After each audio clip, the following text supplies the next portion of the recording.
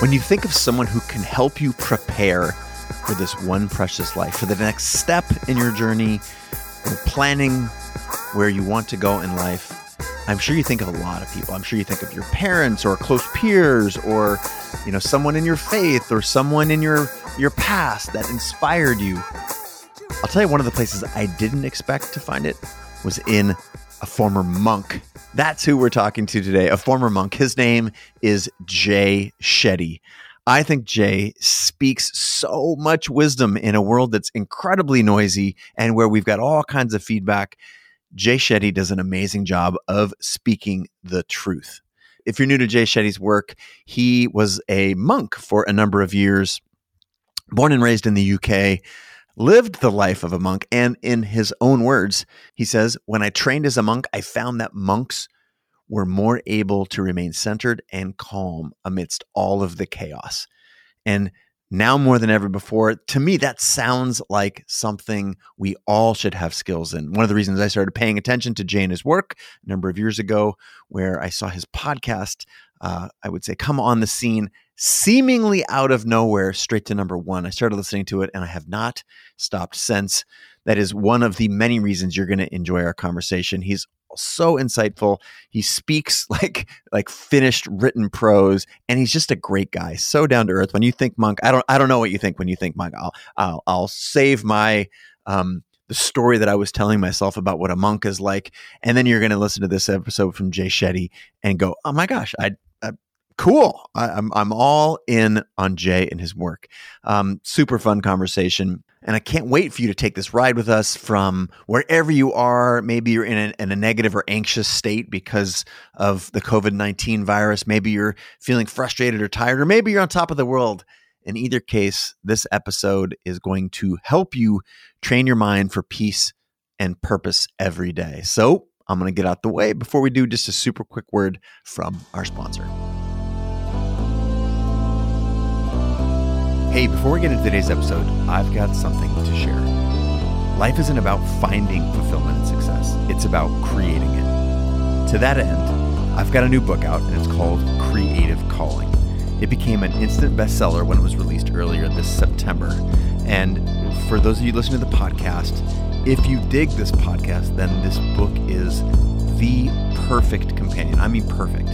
Because it takes the ideas we discuss here on the show and it organizes them. It takes my life of learning and studying creativity, talking to hundreds of the world's top creators in so many disciplines, and it organizes these ideas in a really clever and very practical way that I know will help you take action in pursuit of your dreams. So my ask is that you pick up a copy or two, or heck, 10. I'm not trying to be coy, but here's why. This is not about a transaction. This is about a message and a movement. You see, creativity is a force inside of every person, such that when it's unleashed, it transforms our lives and delivers vitality to everything we do. It's my belief that establishing a daily practice around creativity is therefore our most valuable and urgent task. It's as important to our well-being as exercise and nutrition. Now, I've put everything I have into this book, everything. It's been 10 years in the making. Just a couple words here from Richard Branson. He said, if you want to focus on creating amazing experiences, creating amazing businesses and relationships, Chase's book, Creative Calling, is an engaging guide to doing just that. Brené Brown said, Chase's experiences and his commitment to creating make him the perfect guide as we set out on our own adventures to learn how creativity has the power to change everything. Now, those reviews are just the tip of the iceberg, and you can read a couple hundred other 5-star reviews on Amazon.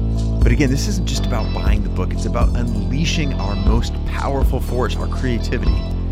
And I believe it's super important that as a community, we rally around ideas that we believe in. And so picking up a copy of Creative Calling, and more importantly, being a messenger for spreading this message, this is my ask of you. So thanks very much. And now let's get into today's show.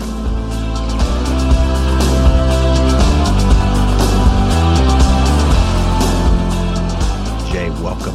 Hey, Chase. Thank you so much. And really grateful to be here, man. And yeah, I'm so excited to have you back on my show and reconnect. And yeah, this is exciting. I'm glad that the one thing that's definitely happening right now is so many people are finding time and space in their calendars to actually connect with people. And this is a great example of that. So yeah, really grateful to be here, and big love to your whole family and community listening at Create Live. So thank you so much.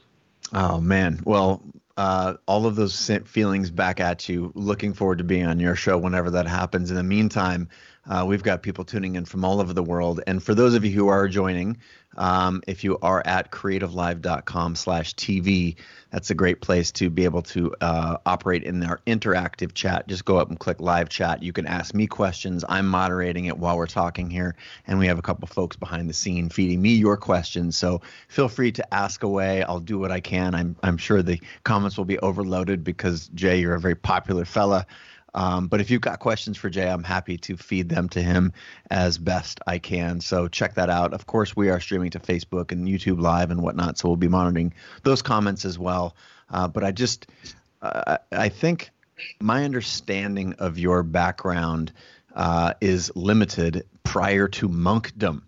So I know that your UK is, I think that was your birth city. Is that right? In London? Yeah, born and raised in London. That's where I grew up, and that's where my family is. That's where my wife's family is. And so we try and visit as often as we can. But tell me a little bit about your childhood. I think, again, my personal experience with your work comes not dissimilar from your bio when you started broadcasting like you were your own media outfit. 4 or 5 years ago now, you hit the radar, my personal radar. I've devoured so much of what you've done since then. I'm a member, a part of your network. I get messages from you all the time via Facebook, and those are really welcoming. But I'm hoping, as a interested party here, to go back to your childhood. What was it like growing up, and how did you get from whatever childhood you did have to monkdom? Because to me, I don't know, there's some that's not a typical path for many in the Western hemisphere. So talk to me a little bit about how you got there and what your childhood was like. Yeah, absolutely. So yeah, born and raised in London, and I grew up in a family where, my parents were working really, really hard to provide for us. I grew up in a somewhat rough neighborhood, and the primary school that I went to, I was consistently bullied for being overweight, and that was a big reason. And the other reason was I was one of the few Indian people in my school as well. So I was often bullied for being Indian, or people not knowing where I was from.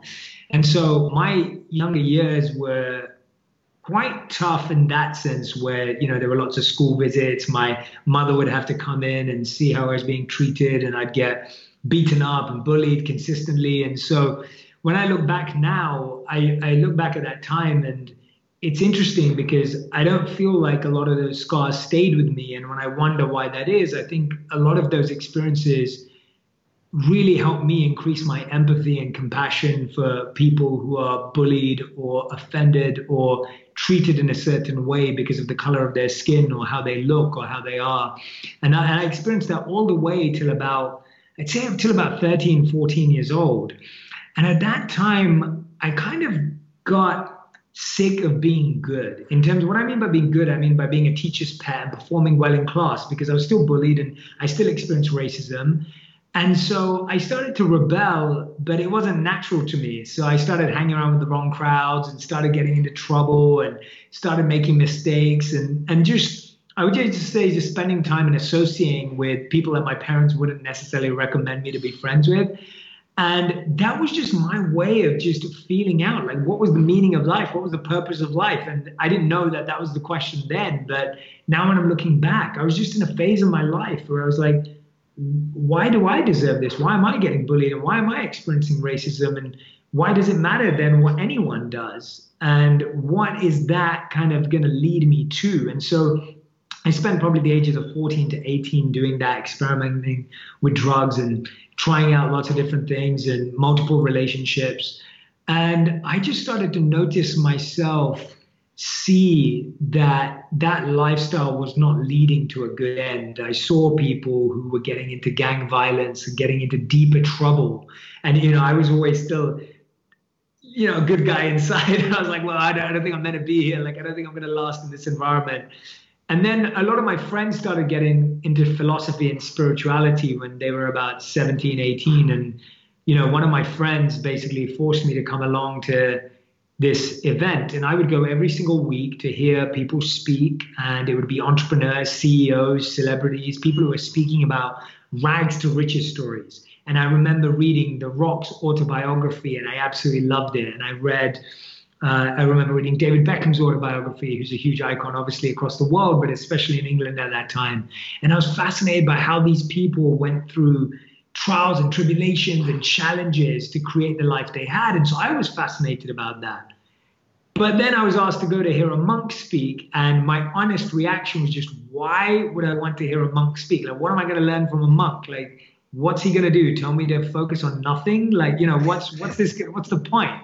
And so I was so against going, but I told my friend, I was like, I'll only go if we go to a bar afterwards. So I'm basically coming there as like a detour on our way out for a night out because it's an earlier event.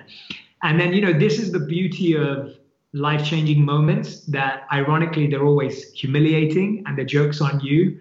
And so this moment that I talk about is so life-giving and life redirecting for me. The joke's on me. I walked in and I was completely floored by this incredible human who was sharing these amazing messages about serving other people and making a difference in the life of other people. And he really challenged me when he started saying that what's the point of your strengths and your passions and your skills if you don't use them in the service of others? And that really stayed with me that night. And I remember going to the bar afterwards and reflecting and not drinking and just sitting there just thinking like, well, what am I doing with my life? And so I was completely not meant to be a monk. And it wasn't my natural path. My parents said I had 3 options growing up. I always say doctor, lawyer, or failure. And so I was going on the traditional path like any other young person in London. But this was one of those moments. And I think we all have these moments that completely change the trajectory of our lives. And I'm so grateful I ended up going that night, thanks to my friend. So I'm fascinated by the big moments, and I wrote about it in my book as well. I've had a couple. For me, that was the death of someone very close to me, and then it was a near-death experience for me personally. And whether it's being introduced to someone who changes the way you think in a moment, or one of these or a trauma, as an example, I'm obsessed with how that calls us to awareness. And wouldn't it just be so much better if we didn't have to have those big painful moments? You said humiliating and the joke's on you. How do we, A, why is that? And B, is there a different way? Can we be more tuned? And does it not require that we get slapped around by our karma to bring us into awareness?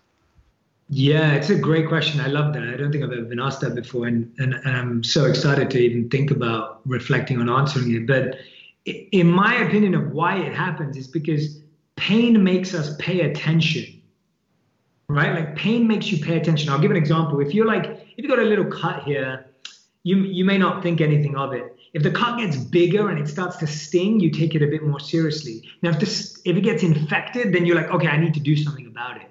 And often there are these signs in our life. There are always signs, signals, and reminders in our life. They are always there, but they're so quiet and we're so loud that we don't hear them. And so then those signals have to get louder and deeper and harder to finally get our attention. Because we're not present with ourselves, the only way our body and mind get us to be present is through pain. And so the only antidote is to be proactively present with ourselves, is to actually sit with our emotions, is to actually get to know ourselves intimately and personally. Because if we're always rushing around and moving around, our body and mind don't have the time to tell us what's going on. It's why when you've been rushing around for months and then you finally stop, and you get the flu or you get ill, right? Have you ever had that to you? Like nothing happens. And all of a sudden you go on vacation and you start coughing and you get a cold. It's because your body finally got a chance to speak to you. So we don't listen to our mind and body because we're too busy. And so when we finally listen to our body and mind, then we get an opportunity to address what's going on. So to me, that's why pain makes us stop and realize and forces it to happen. Tragedy transforms us because it forces us to pay attention. But we can change that by proactively being present with our mind and body. And that's how we can create that urgency without the pain and without the tragedy. Has that been a part of your path, your desire for awareness, for self-awareness, or for quiet? Is that what I guess you connected with that evening after the monk's presentation when you were at the bar?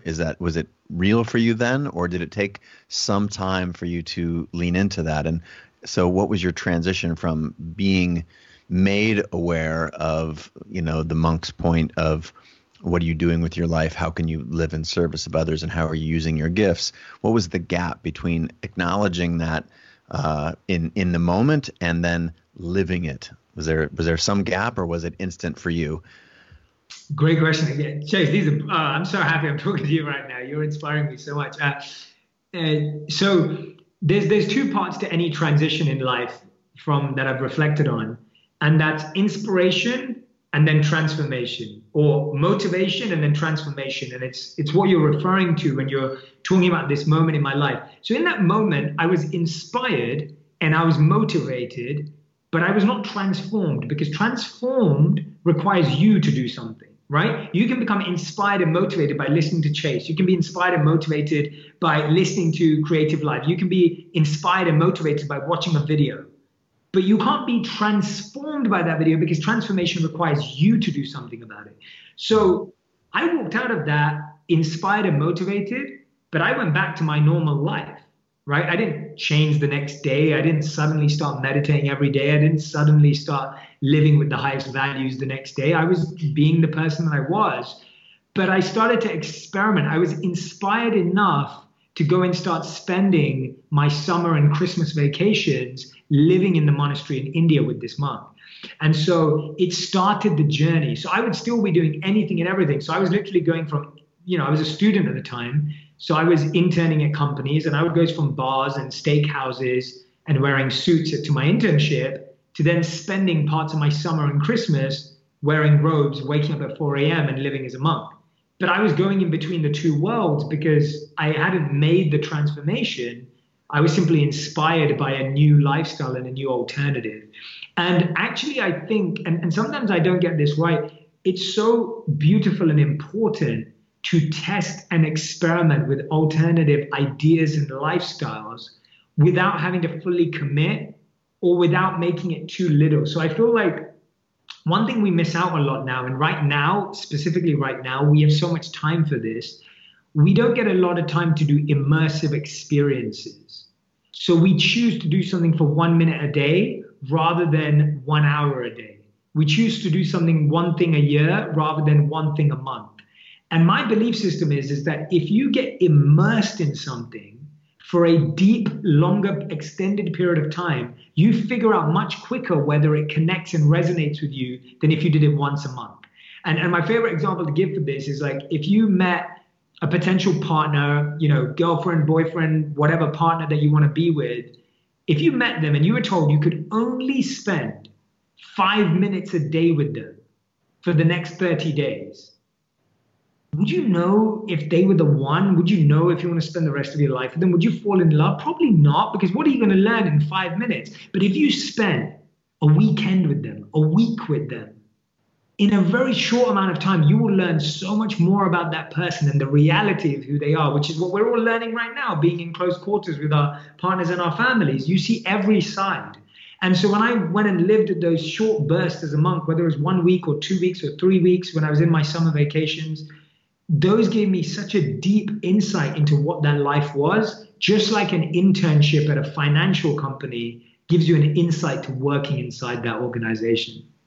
That's brilliant. And I often think of this through the lens of pursuing a passion or some aspiration that you have in life, and through deconstructing my own successes and failures and the successes and failures of many of the world's best. Sir Richard Branson, Arianna Huffington. We have many mutual friends out there who have spoken on this, and what you find out, you believe that I'm all in, they push all the chips in. But if you actually talk to Richard, and I've spoken to him at length about this, there's so much about this testing and putting your toe in the water. And as he calls it, protecting the downside. Like, even if I'm going to do something, like I can be all in emotionally, but I can also make it so that it's not like if I'm inspired to start a cafe, the way that I would approach it is like, all right, I'm going to start baking some scones and providing tea for my friends, rather than taking a lease out on this big piece of property and hiring a full staff. That's not the way to do it. So it's inspiring and reassuring to know that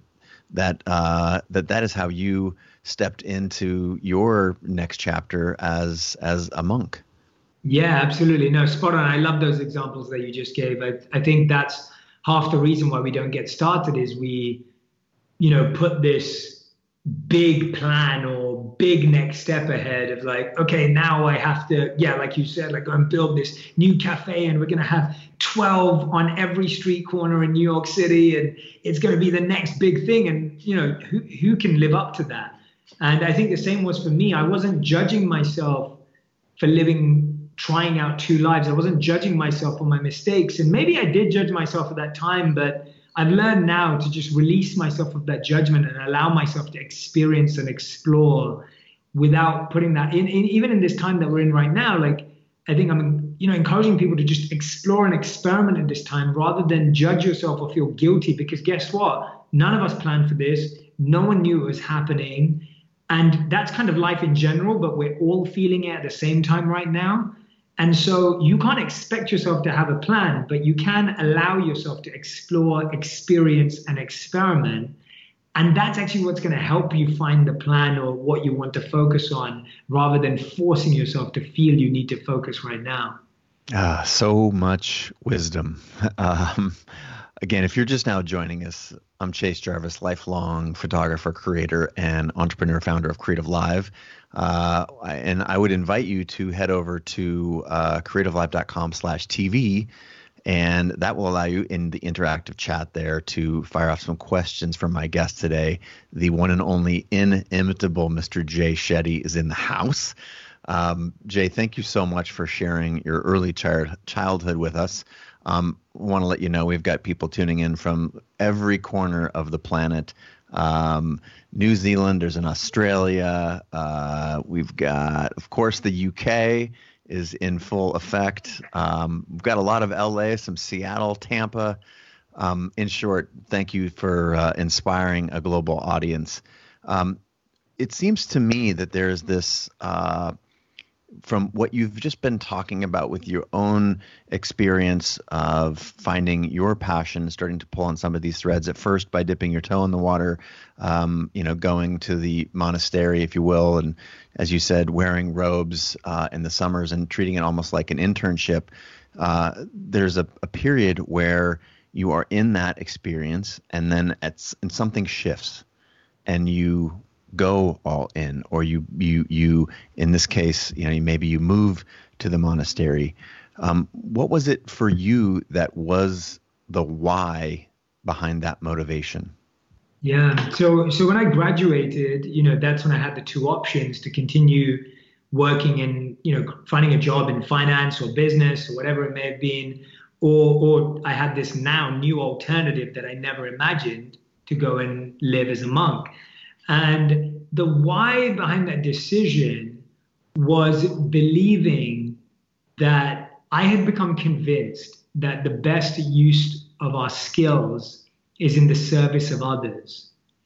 And I hadn't seen anyone at that time that I felt was doing that in the finance world or the world that I was exposed to. And I'm not saying there aren't people. There are people doing incredible things. And now I've rethought some of these things that I had before.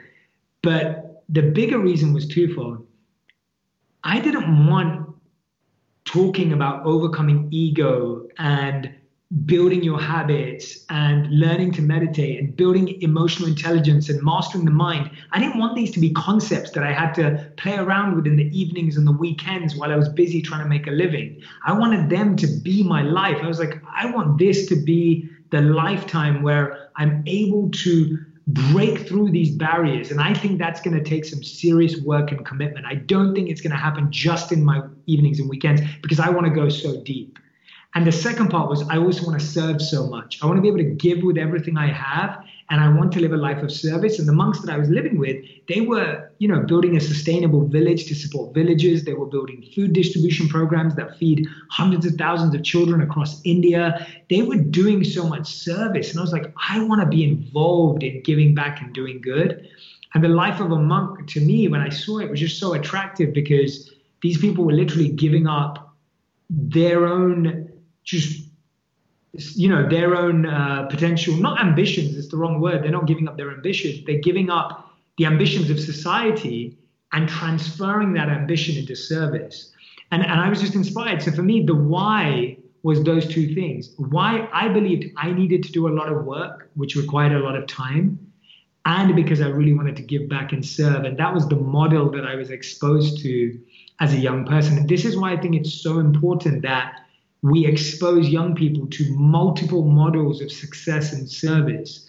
Like I've been saying this often recently, we have the Forbes rich list, but why don't we have a Forbes service list, right? Like, why isn't there a service list? Why isn't there a list of joy and happiness and giving? Because what we reward is what we repeat in society. If we keep rewarding something, that's what we're repeating as the focus. And I grew up in a hyper success driven oriented culture.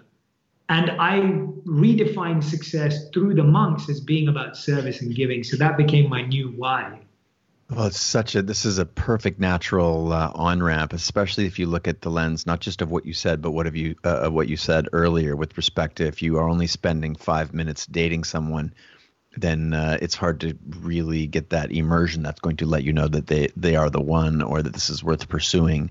And if you look at, what you just said, that earlier comment about dating, and you apply it to what we're now experiencing, whether it's you're secluded, whether you're with a direct family, it's hard to argue that we all have a reason to pay close attention right now. You also talked about pain early on, and it's fair to say that this is it's also worth acknowledging here that there are a lot of people who are really suffering right now, and who this isolation and perhaps even death and true despair. It's not just about isolation and social distancing. So yet I feel like it's fair for us we can both hold that and acknowledge that in this time that we are in right now, we do have potentially the ingredients to pay attention. A little bit of pain, sometimes a lot, certainly a little for everyone. It is virtually universal.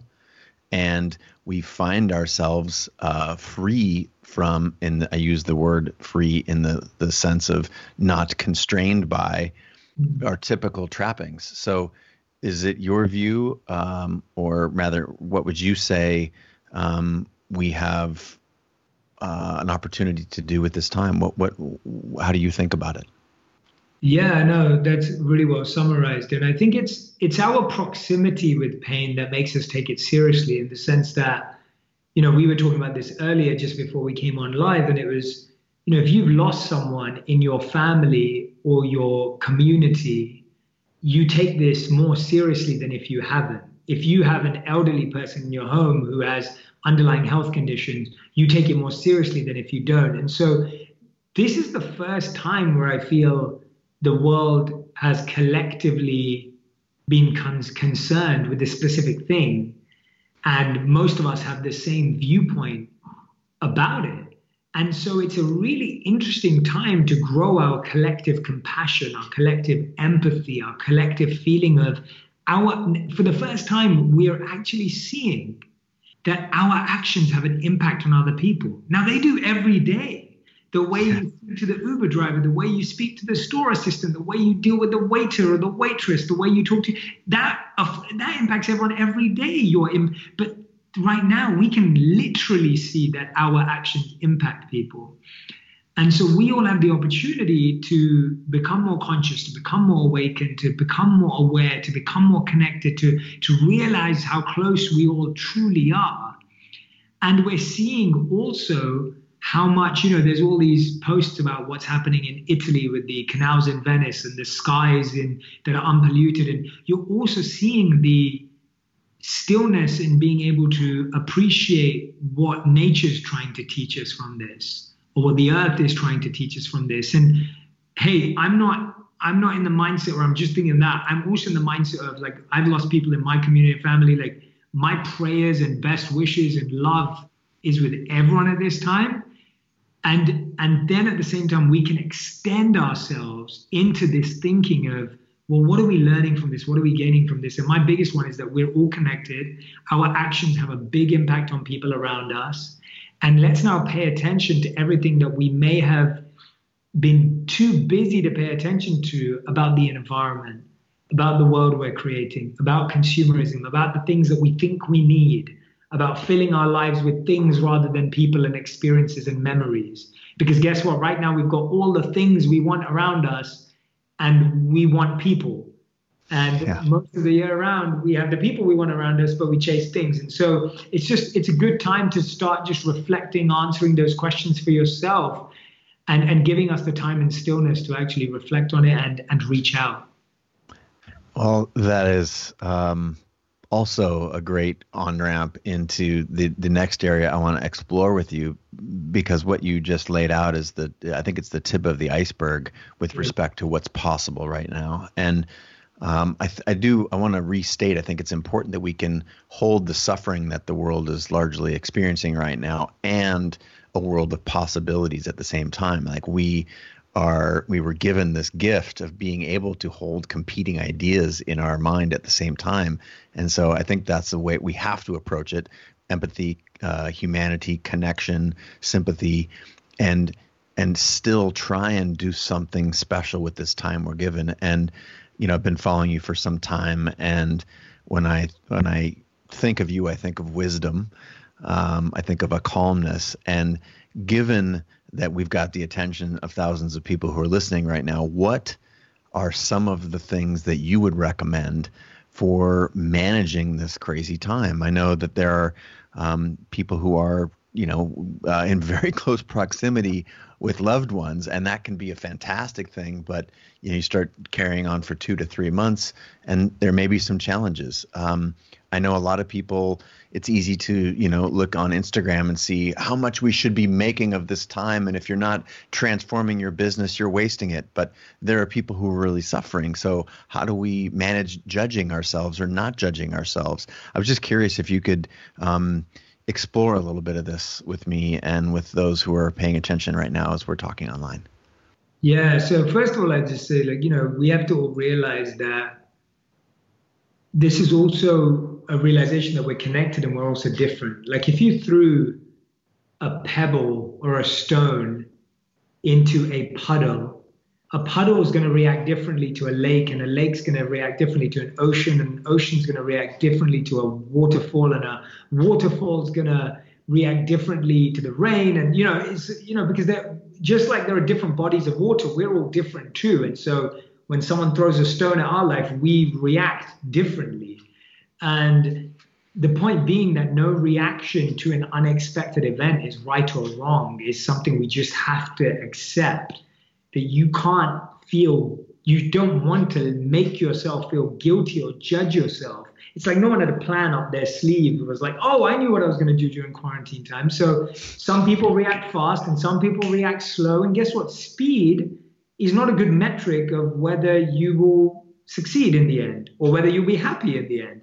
Some people react fast and they'll be happy, and some people react fast and they won't, and some people react slowly and they'll be happy, and some people react slowly and they won't. So there's no metric of like, if you reacted on day 7, this is going to be the best experience. It's not like that. So I think we have to take away these false timelines and these false kind of, false beliefs that we all have around what this time is. The second thing for me, which really does make a difference, and if you didn't do this before, it's useful now, is in uncertainty, all you can create, in global uncertainty, all you can create is personal certainty. And what I mean by personal certainty is, what in your day can you afford to make certain? And one of the favorite things for me is your practices, your habits, and routines. So this acronym that I've been sharing, and it's from my book that comes out in the fall, but I'm sharing it now because it's so relevant to now. It's the acronym called TIME. So you need to make time in your day, and TIME stands for TIME, and each of them stand for something. The first is thankfulness. I think having a moment of thankfulness is so important.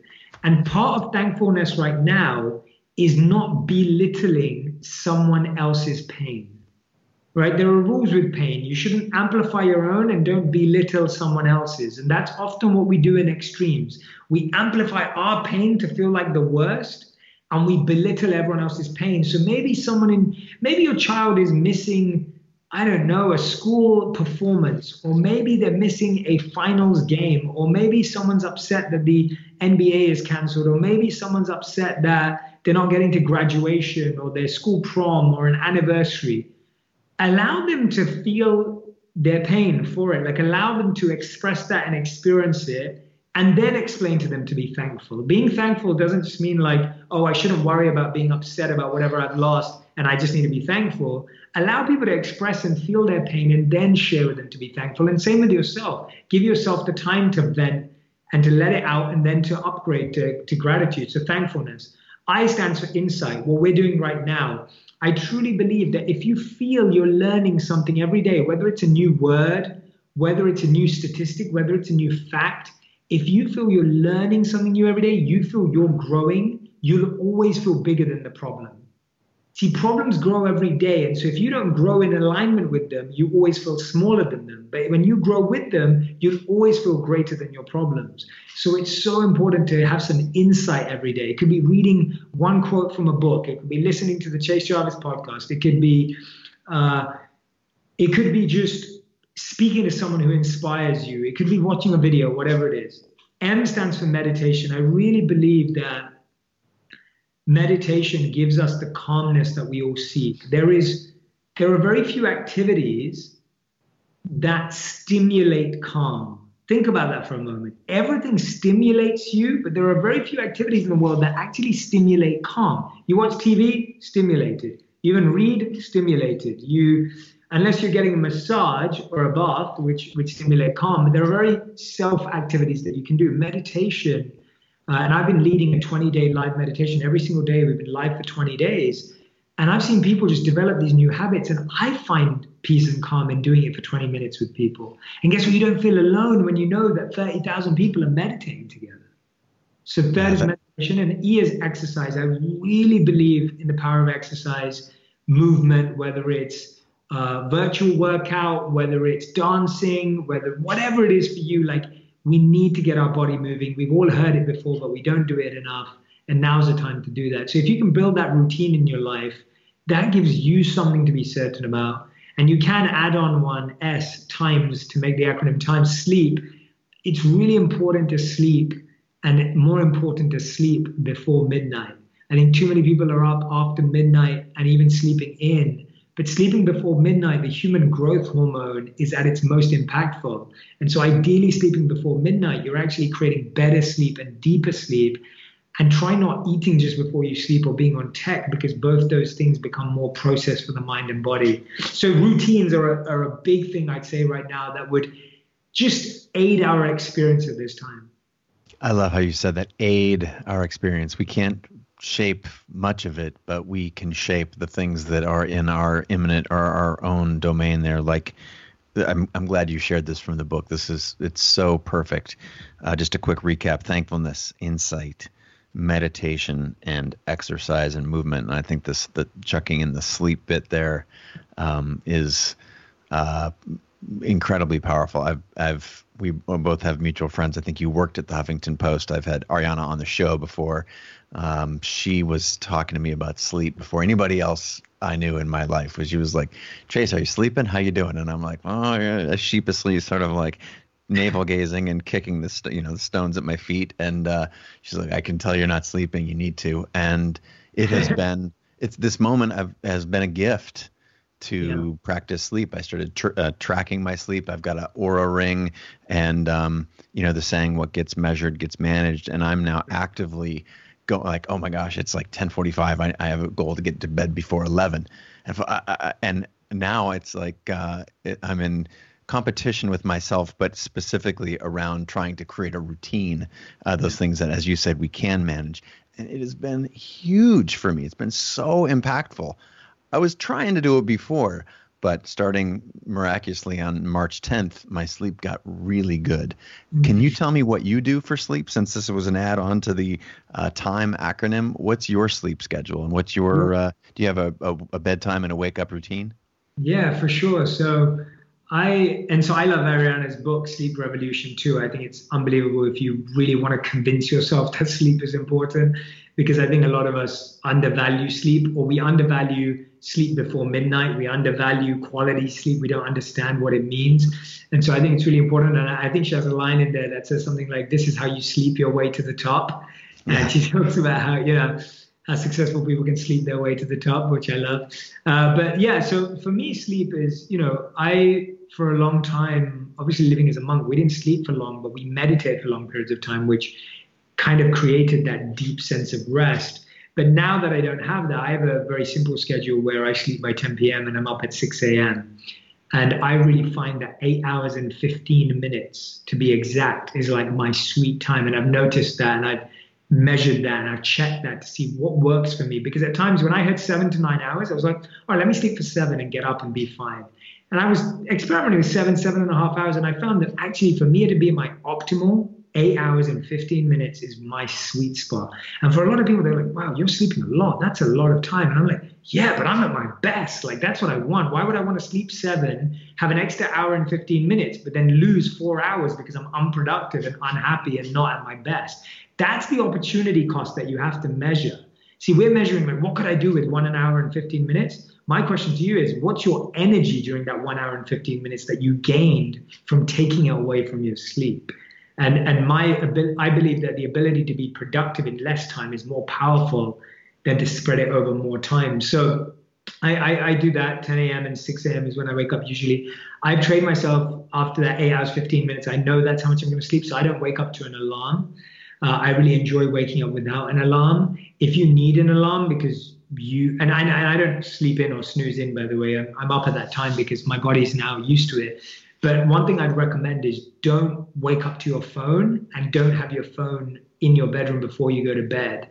So get a real alarm clock. I remember ordering, when I first did this, a little Timex alarm clock, and I would lock my phone and my laptop in my car outside so that I wouldn't even go to them. So I would lock them the night before because it was so easy for me to just leave my phone there. Yeah. And so when I wake up in the morning, again, I can't look at my phone. My alarm wakes me up. And this is one thing I'd really add. The sound you wake up to is so important for your mental state. And this is not spoken about enough. Most of the sounds that wake us up in the morning, whether it's your mom or dad shouting at you, or whether it's a really annoying alert tone, which most phones have, those are actually shocking you into being awake. You're now waking up with anxiety, and now you're carrying that anxiety throughout the day. Waking up to nature sounds, waking up to calming sounds, waking up to the sound of a gong or cymbals or ocean sounds, like sounds like that are so much better for you to wake up to. Because imagine literally imagine trying to, how many cars can go from 0 to 60 miles per hour in 2 to 3 seconds? Not many. And when you're putting your foot on the gas like that with a jolt and a shock, your body's now waking up in shock. And so I would really be careful about the first thing you see in the morning and the first thing you hear in the morning, because those two things, those senses are so powerful. Wow. The senses, it seems obvious, but it's, as you mentioned, like, this is not something that a lot of people talk about. I think an alarm, just think of the word alarm. Alarm. That's the noun, right? And man, and yeah, some of those ringtones on phones and whatnot. Yeah, and alarm means danger. You just, alarm means danger. Like a fire alarm, right? You think of an alarm as like, if the alarm goes off, I've got to do something right away. So imagine you're waking up with that feeling. You wake up in that state. You're now carrying that state. And this part's in the book where I talk about how you can shift environments and experiences by shifting sights, sense, and sound. So the 3 things that you can do to transform A place or an energy is changing the sights, the sense, and the sound. So for most of us, we see our phones all day and we see notifications. That causes stress.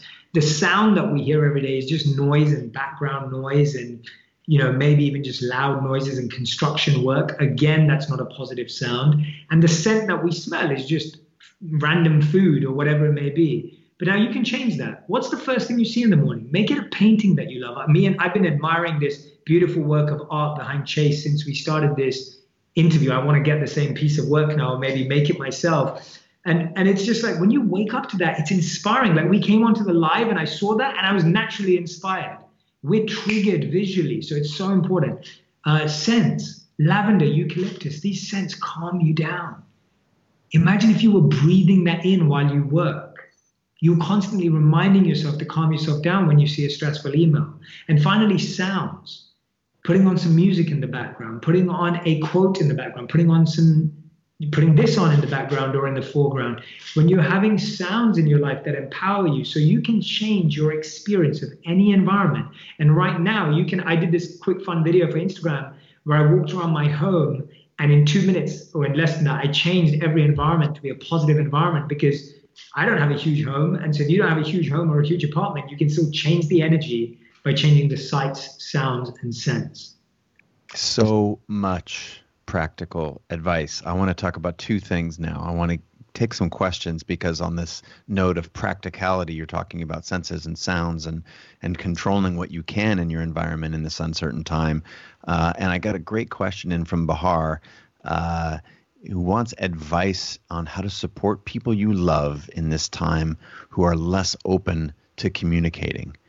I want to reach out to them, he says, but I don't want to make it hard for them by my reaching out. So do you have a recommendation or a prescription on how to help someone who doesn't think they need help or might not be inclined to ask for it? And specifically in this time that we're in right now, what can we do to help others that we're close to? Yeah, beautiful question. And thank you for asking that. I think, when this first happened as well, the reason why I did my daily meditations or the reason why we're doing this today and getting it out there is I always feel like you can't find happiness in everything and you can't find joy necessarily, but you can find service. And that's why service is so powerful, because if you're always wanting to be in service, you can always find a place in anything that's happening. And service can be as simple as calling one person or hosting a live broadcast like this with thousands of people. Like service isn't bound by numbers or titles or, as Martin Luther King would say to us, like it's not bound by what degree you have and all that kind of stuff. It's just whether you care or not. And so the first thing I'd say is that people often struggle to be talked to one-on-one at this time, and they find it awkward if you reach out to them. So invite them to group hangouts. So, have a group hangout with a bunch of great people that you all know and love and invite them to that. And when they know that there are other people who are alone who are also joining, they drop their guard and they join in as well. So that's one thing that you can do is group meetups. The second thing I recommend is introduce people to stuff they love, not the stuff you want them or you think is the gap. So you may think they need to work out more, but you sending them a video of a workout may actually annoy them because they'll just be like, well, I can't get into this at the moment. So instead, sending them something that inspires them or makes them laugh or something that they enjoy or a piece of content or an influencer or a creator that they follow, sending them something by that person that has the message might get through to them more than you actually telling them the message. So sometimes you have to get out of your own way because you're not the best person to tell that person what to do. Someone else maybe, and you can find that to do that. And the third one I'd say is that there are plenty of people out there who also do want you to reach out to them and they do want help. Start with those, start with the people who are craving it, who are needing it, who are looking for it. And you'll see that the people that may have been apprehensive at first will come around. Beautiful, beautiful, so practical. And I love the idea of giving someone more of something that they want versus your own. Like we all have our own love languages. This is a common understanding that I'm trying to get better at because we're so egocentric, not just in the West, but I think as humans, as a survival baked in our biology, if you will.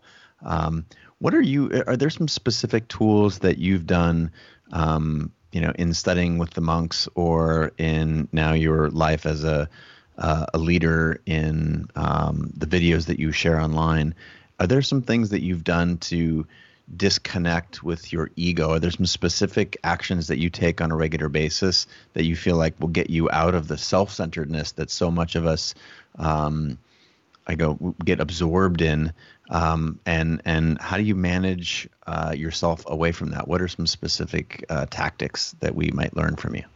Yeah, that's such a great question. And so when we were monks, we did this habit and activity where we would write out the script of our ego. So whenever we experienced ego, we would literally write it out. And if you don't like writing, you can voice note it as well. So, and I always recommend this to people, that anytime someone tells you to journal or reflect or be grateful, if you don't like writing, you can always voice note. And sometimes hearing it in your own voice is quite useful as well. So we would write out the script of the ego, how the ego talks to us, how the ego tricks us, how the ego makes you feel and messes around with your emotions. And then we would literally physically write a replacement script of what we wanted to think at that time instead of letting the ego lead. So just like in a role play, if you don't come up with a new script, you will always go back to the default script. And so it's very important. So for us, we were trained that whenever you experience ego and self-centeredness, it's really good to replace that with gratitude for those who have given to you, for gratitude to those who have helped you. So for example, if someone says to me like, oh, Jay, like you've done this, and, you know, Chase gave me a wonderful introduction, my natural motto in that time is to think about the people who've given me the skills, the qualities, and the abilities to do what Chase is congratulating me on. And I'll often fold my hands, or I'll put my hand to my heart, because I'm just sharing that with the people that shared that skill with me.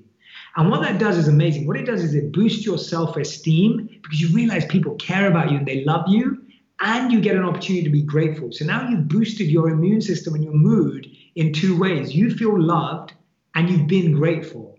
So you've just increased your ability to feel joy and happiness in that day.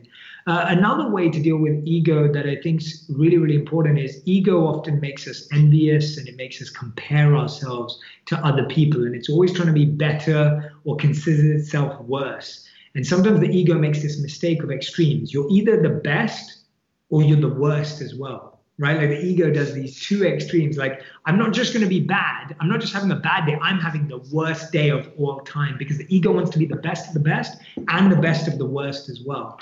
And so one way to monitor that, I find, especially feeling the worst and feeling like our life is the worst, it's really important to gain perspective and see how you can support others through their challenges. And they found this with people who are struggling with mental health and depression.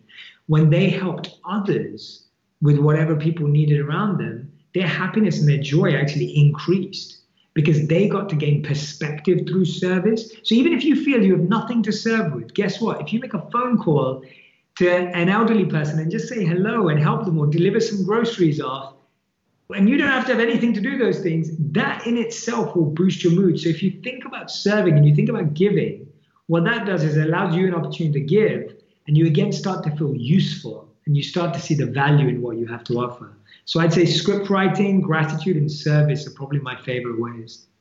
Incredible. Incredible. Thank you for that prescription, if you will. And in addition to that prescription, I want to invite people to tap into your 20-day meditation challenge. I myself have been a meditator for a long time, but I have seen so many people, not just in your feed, but in my feed, talking about your 20-day meditation challenge. That's I was awesome. wondering if you can share a little bit of that with the people who are tuned in today from all over the world. And just a quick shout out to Nelson Nelson, BC. We've got Stockholm. We've got Montana in the house, Cincinnati. We got in Malaysia. We truly have a global audience. So I wanted to give you an opportunity to tell people a little bit more about your meditation challenge.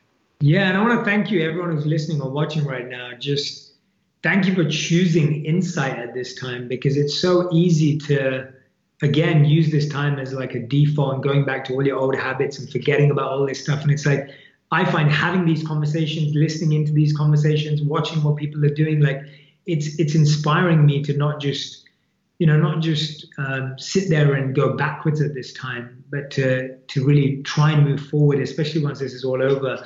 Yeah, the 20 days of live meditation were just, again, it's looking at a scenario and going, well, what skills do I have to give at this time? I'm not a doctor. I'm not a healthcare professional. I'm not a nurse. I can't go out there on the front lines to help.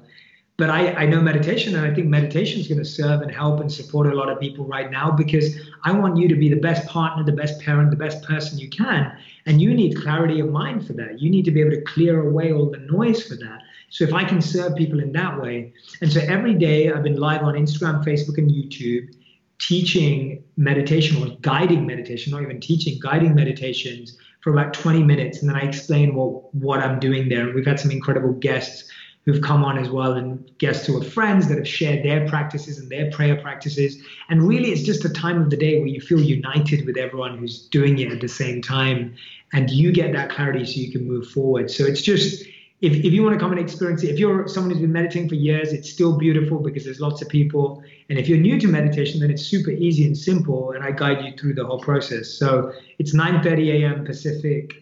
Every single day. We actually ended the 20th day today, and lots of people were saying they want me to continue. So I'm not continuing tomorrow, but I am going to figure out a way to keep going on. So stay tuned on my pages and I'll let you know. But you can find the recordings on Facebook and on YouTube. They've all been archived, so you can still do the old ones that we did. Yeah, that was going to be my recommendation, is that you can turn to those things. And we'll put some, maybe someone on my team can put a note in the comments where the link to Jay's 20-day meditation challenge is, to make that easy for everybody. I've been seeing some questions here. I can't track them all because they're moving rather quickly. But this idea of, we are in the middle of a pandemic. As you said before, we should be graceful with ourselves because there's no sort of set of plans that one would have made to be able to accommodate or account for that. Even for people whose job it is to think about things like this, have been caught relatively flat-footed. So it's fair to expect that, us lay people may find ourselves in a position that certainly are finding ourselves in a position we didn't expect to be in. What tools do you have for sort of recognizing that and not judging it, living in grace with ourselves? That's thing one. And then two, how can we view this alone time as solitude of spirit rather than loneliness? Yeah, absolutely. And let's start on that one and then move backwards. So I think, I've been mentioning a lot recently that we talk a lot about loneliness in the world as a weakness. And, when kids are lonely, we say, oh, they're not popular, or they don't have a lot of friends. Those are the terms we use to describe the negative experience. So we're actually told to never be alone. Like we're kind of taught that if you're alone, then that's a bad thing. And when I lived as a monk, and, I was taught about solitude and the power of being alone and the power of enjoying your own company and the power of being able to deal with your mind. And so in solitude, that's often sometimes the time when you find yourself. That's often the time when you can explore yourself. That's often the time when it's highly uncomfortable, but that discomfort leads to discovery and lets you learn more and more about yourself. So it's like uncomfortable for like the first 2, 3 days, 4 days, but then you break through. And when you have that breakthrough, you learn more about yourself than before. And that happens through questioning. It happens through reflection. It happens through listening to podcasts like this, where you're hearing people conversate and contemplate over these topics.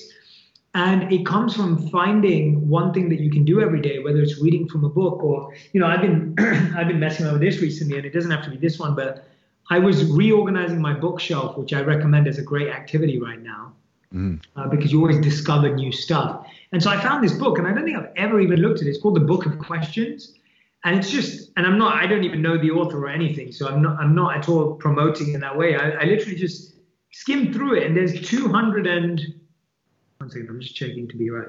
There's 291 questions in this book, and you can just flick to any of them, and there's just some deep philosophical questions in here. So here's one. I flicked through it. I've not chosen this for any other reason. It's 109. For extraordinary wealth, would you be willing to have terrifying nightmares every night for a year? Right, that's the question. And it's a good discussion to have with yourself, with a friend, and it sparks a new conversation that isn't just what happened in the news today, what's the alerts today, what's the latest on COVID-19. Because if the alert is not central to your state or your family or a place that impacts you, you're hearing about stuff that's just not actually helping you or supporting you. And most of what we're hearing are just alerts that are keeping our attention, but they're not solving it. So you need to find not escapes, but ways to elevate your mind through looking at things that can help you reflect and think in that way. So that would be something that I would recommend for that, being alone. And the other thing I'd mention is that you're not alone because everyone's having a shared experience right now. And when you're having a shared experience, it means you are more understood than ever before. It's like if everyone's been through a breakup, you can now relate to that person because you've both been through a tough breakup. Well, right now, everyone's going through that tough breakup. And people are going through different levels, of course, as well. And so in that, recognize where do you have more than someone else and where can you help? And where does someone have more than you and they can support you? And start building that connection. There's a beautiful story that my teacher would tell about the redwood trees. And the redwood trees, their roots don't go down and deepwards. They go far and wide because they connect with the roots of other redwood trees. So these tall trees in this forest, actually the small trees and the big trees are interconnected through their roots. So they're all feeding and supporting each other. And it's not just, the survival of the fittest, or let me just get my roots to go deep. It's actually interconnected roots. So I really believe that the more we can encourage us to reach out to people in any way, the more you're going to feel that this connectedness, so you don't feel that loneliness. And that can be something as simple as a virtual game night or a virtual workout, or it can be something like a meditation, right? It can be anything that you need at that time. And don't feel the pressure to achieve anything right away, but do use the time to start planning and creating and reflecting, because there's only so long you can also watch movies, watch TV, play PlayStation. You run out of energy for that after a while too. And so exhaust it, get rid of all of that, and then get on with it. Brilliant. I want to try and summarize a theme that I'm seeing in the comments, and a question that came up for me earlier. You shared a nugget of wisdom about journaling or the process of recording a voice message. There's a question, I'm going to credit this with Francis Mejia, but Francis asks, have you developed a favorite way to capture inspired moments to use as fuel when you get into the execution part of your journey? Finds it personally hard to keep going, so would appreciate any advice here. And it seems really prescient and timely. Now we're all exploring and trying to find new ways to, capture these sometimes fleeting moments of inspiration. Do you have anything that you prescribe, or what are you coaching and mentoring people to do as mechanisms for capturing inspiration and being able to put it to use when it matters most? Yeah, that's a great question. So there's a common technique used in therapy, and I learned it from meditation, but I know that therapists and psychologists use it today as well. And it's called the 5-4-3-2-1 technique. So whenever you are, and this is, people use it for grounding, but I often share it for creating memories. So often we have this term of like, take a mental picture, right? Like how can I mentally capture and keep this moment in my mind forever, not just on my photo gallery? So here's how you do that. When you're in that moment, and if you're not in that moment and it's already happened, you can relive that moment through this.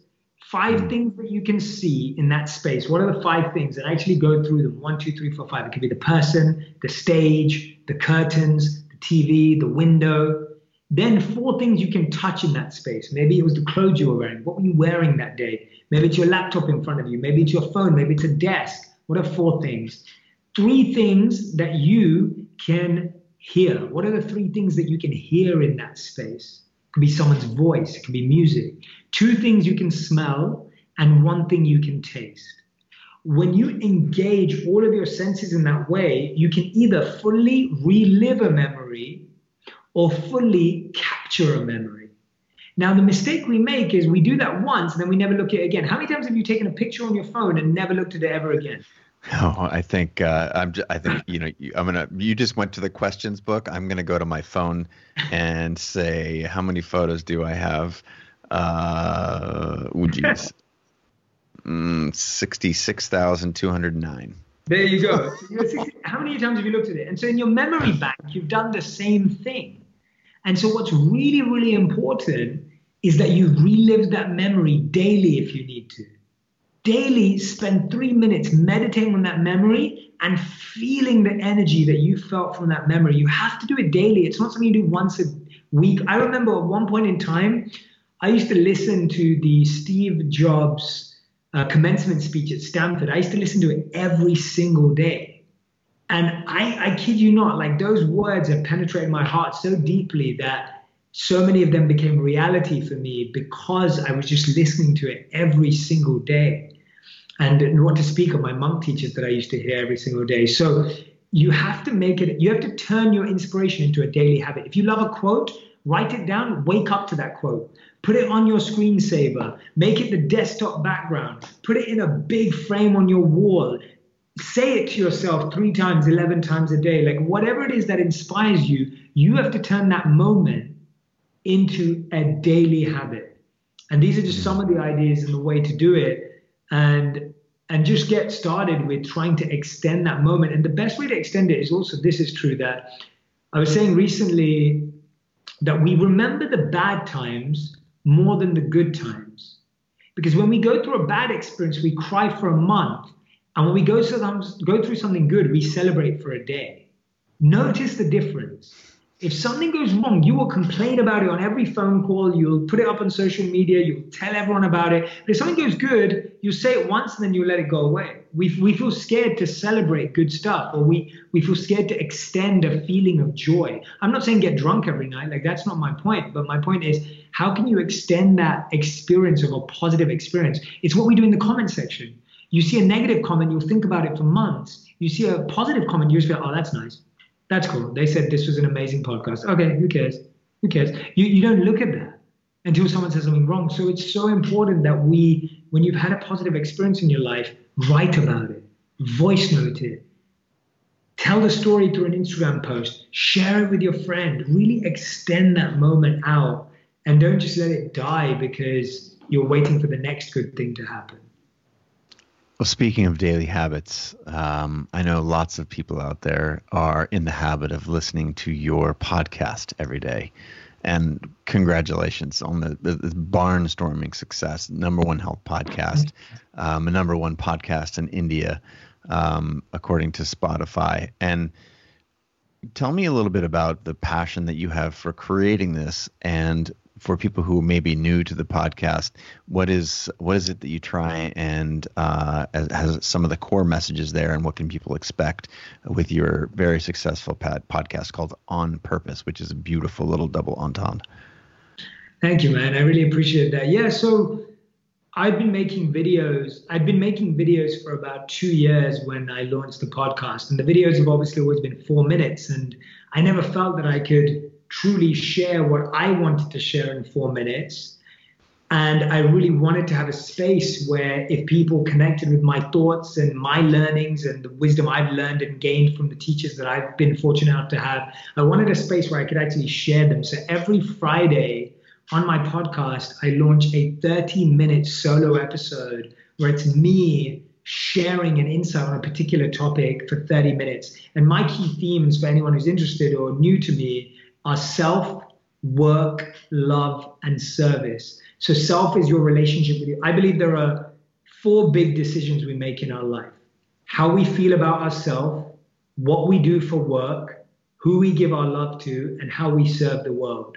So every week I will take one of those topics like work, and I will break it down into passion, purpose, money management, wealth management, financial literacy, or we'll break it down into love and relationships, breakups, dating, marriage, and we'll go deeper and deeper into those subjects.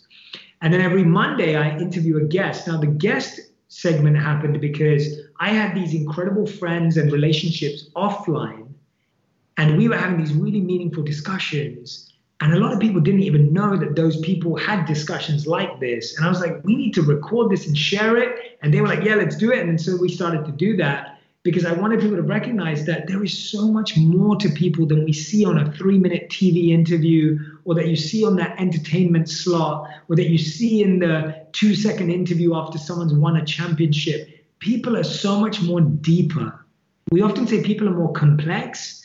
I think people are a lot more interesting and curious when you actually get to speak to them for an hour and a half. So my goal with the Monday episodes has been to share what people don't hear about the people that they know already, and so that you can learn more about this person, about their purpose, how they built their incredible careers, how they found the love of their lives, how they transformed their lives through the toughest decisions and the toughest moments. And so, yeah, we've just been really grateful to have incredible thinkers and doctors and scientists all the way through to some of the biggest athletes and celebrities in the world. So it's been really meaningful to me, because I feel I'm able to go even deeper and give so much more impact and service to people. But thank you for letting me share that, Chase. I appreciate it. Of course. And, I feel like with my podcast also now 11 years running. That's amazing. That is amazing, dude. Congrats. That is awesome. There's a little bit of selfishness. Such a good interviewer. There you go. That's where it comes from, guys. Chase has asked me questions today that have inspired me so much, that I've shared more from my book than I planned on, because it's not coming out for a while. And more importantly, just I love that there's so many things I've said on this podcast that I've never said before. And so it just shows you 11 years of asking questions makes you really good at it. Like, that should be a strong reminder for all of us. So thank you, Chase. Oh, you're crafty. I didn't expect you to turn that around on me and say nice things, but I'll take it. Thanks, bud.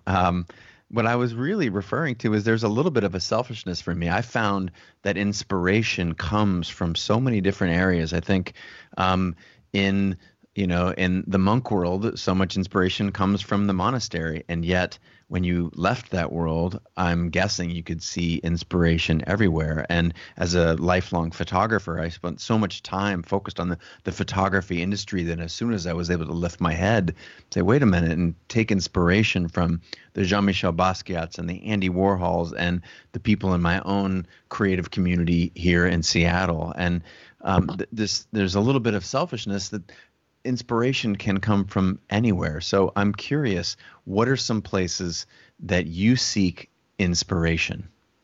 Yeah, that's a great question. You know what? This is how weird it is. Like, because when you started mentioning Jean-Michel Basquiat, who I loved, I studied art was my favorite A-level. A-level in the UK is you study it from 16 to 18. And then I did arts and antiques markets as an elective at college, which I absolutely loved as well. And funnily enough, I did not plan this, but I'm wearing this, which you will recognize. Mm-hmm, of course. And I've got a whole.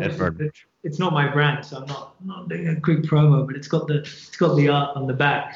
The famous screen picture. It's so weird. There's synergy in that. I did not plan to wear this at all for today. So, yeah. I look for learning in the connections. So I find connecting random dots that people don't know connect more interesting than things in and of themselves. So I'll give an example. There's a great story of Mark Zuckerberg. I think it's about in 2009. He's confused with the direction of Facebook. And he approaches his mentor at the time, Steve Jobs, great mentor to have, and says to him, he says, I'm really confused about the direction of Facebook. What do I do? And now in this situation, Steve Jobs in 2009 can call up pretty much anyone in the world. He can do anything he wants. He could say, go and meet these venture capitalists, or speak to this brand strategist, or speak to the founder of this, or whatever. And Steve Jobs says to him, he says, you should go and spend time in this ashram in India. Because when you spend time in this ashram, you'll realize the answer to your question. And so if anyone has studied Steve Jobs' life, he was a highly spiritual person and interested in that world. And what I love is that and Mark actually followed up, and Mark tells this story. Mark followed up, went to the ashram, and he said that's where he got inspired to make Facebook about connecting people. And what I love about that story is that inspiration and connection and learning comes when we see the connection between two paradoxes, between an oxymoron, between two ideas that wouldn't naturally be juxtaposed. When you put them together, that's what creates it. And then Steve Jobs would always say creativity is just connecting things.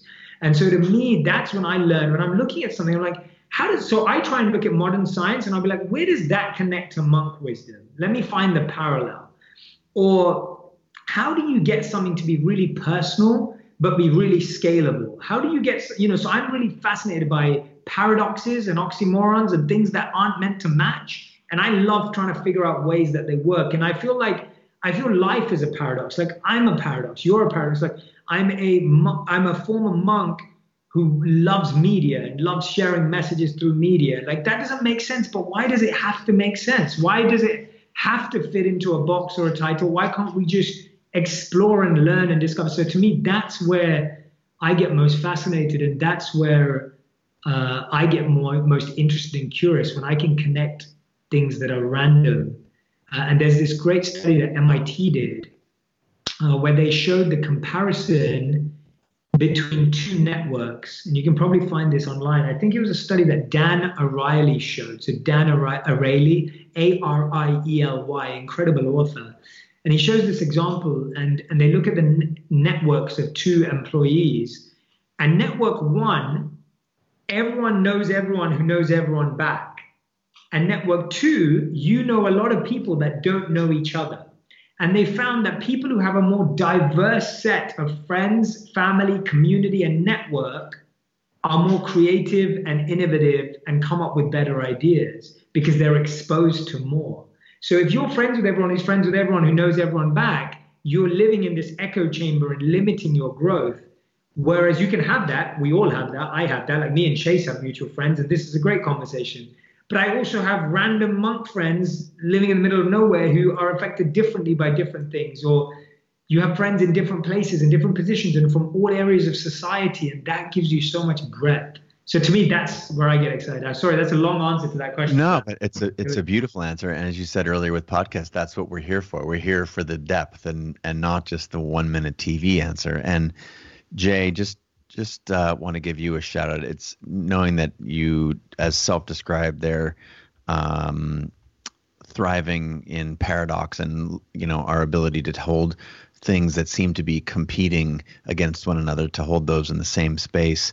It's no wonder that you're thriving in this current time, because we're at a time where so many people are afraid and there's a lot of tough stuff happening. But it seems like now there's been a reset, and there's opportunity here that didn't exist even just 4 weeks ago. So it's no wonder that you're thriving and you're so articulate. We've got comments streaming in from all over the world. I want to say thank you so much for being on the show.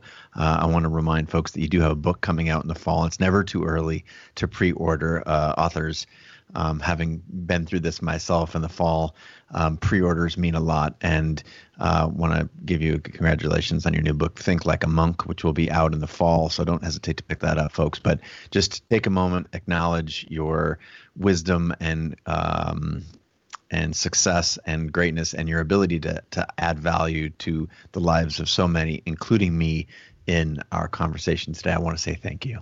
Chase, I had so much fun today, man. This was fantastic and beyond all of my expectations. I'm a big follower and love your work too. And I can't wait to return the favor. And now I feel the pressure to ask you some really good questions. So I'm excited, man. It'll be really, really good. But honestly, I had such a great time talking to you today. And I would let people know, the final thing I'd like to say is just afford yourself.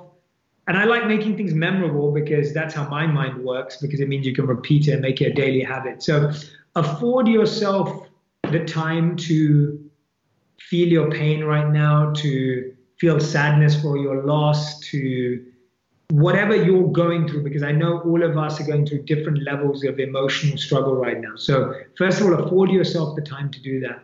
Second of all, once you've done that, that's the time when it's you getting ready to adjust and adapt, right? Then figure out what you're going to do to adjust and adapt. And that may take you a week or two in just playing around with a lot of different stuff and routines and productivity and schedules and whatever it takes. Adjust and adapt. And finally, when you've adjusted and adapt, then you'll get into a flow where you can just move. And then you'll have to do the whole process again. Remember that nothing is permanent. You have to become cyclical even in developing processes. So like one of my favorite things that I talk about, which I've done for a while, which is stuck, is this thing here. So every time I get distracted, I turn this over and I allow myself to be distracted for as long as this runs out. And then as soon as it's fully done, I get back to my work. And so I found timing my distraction really helps me.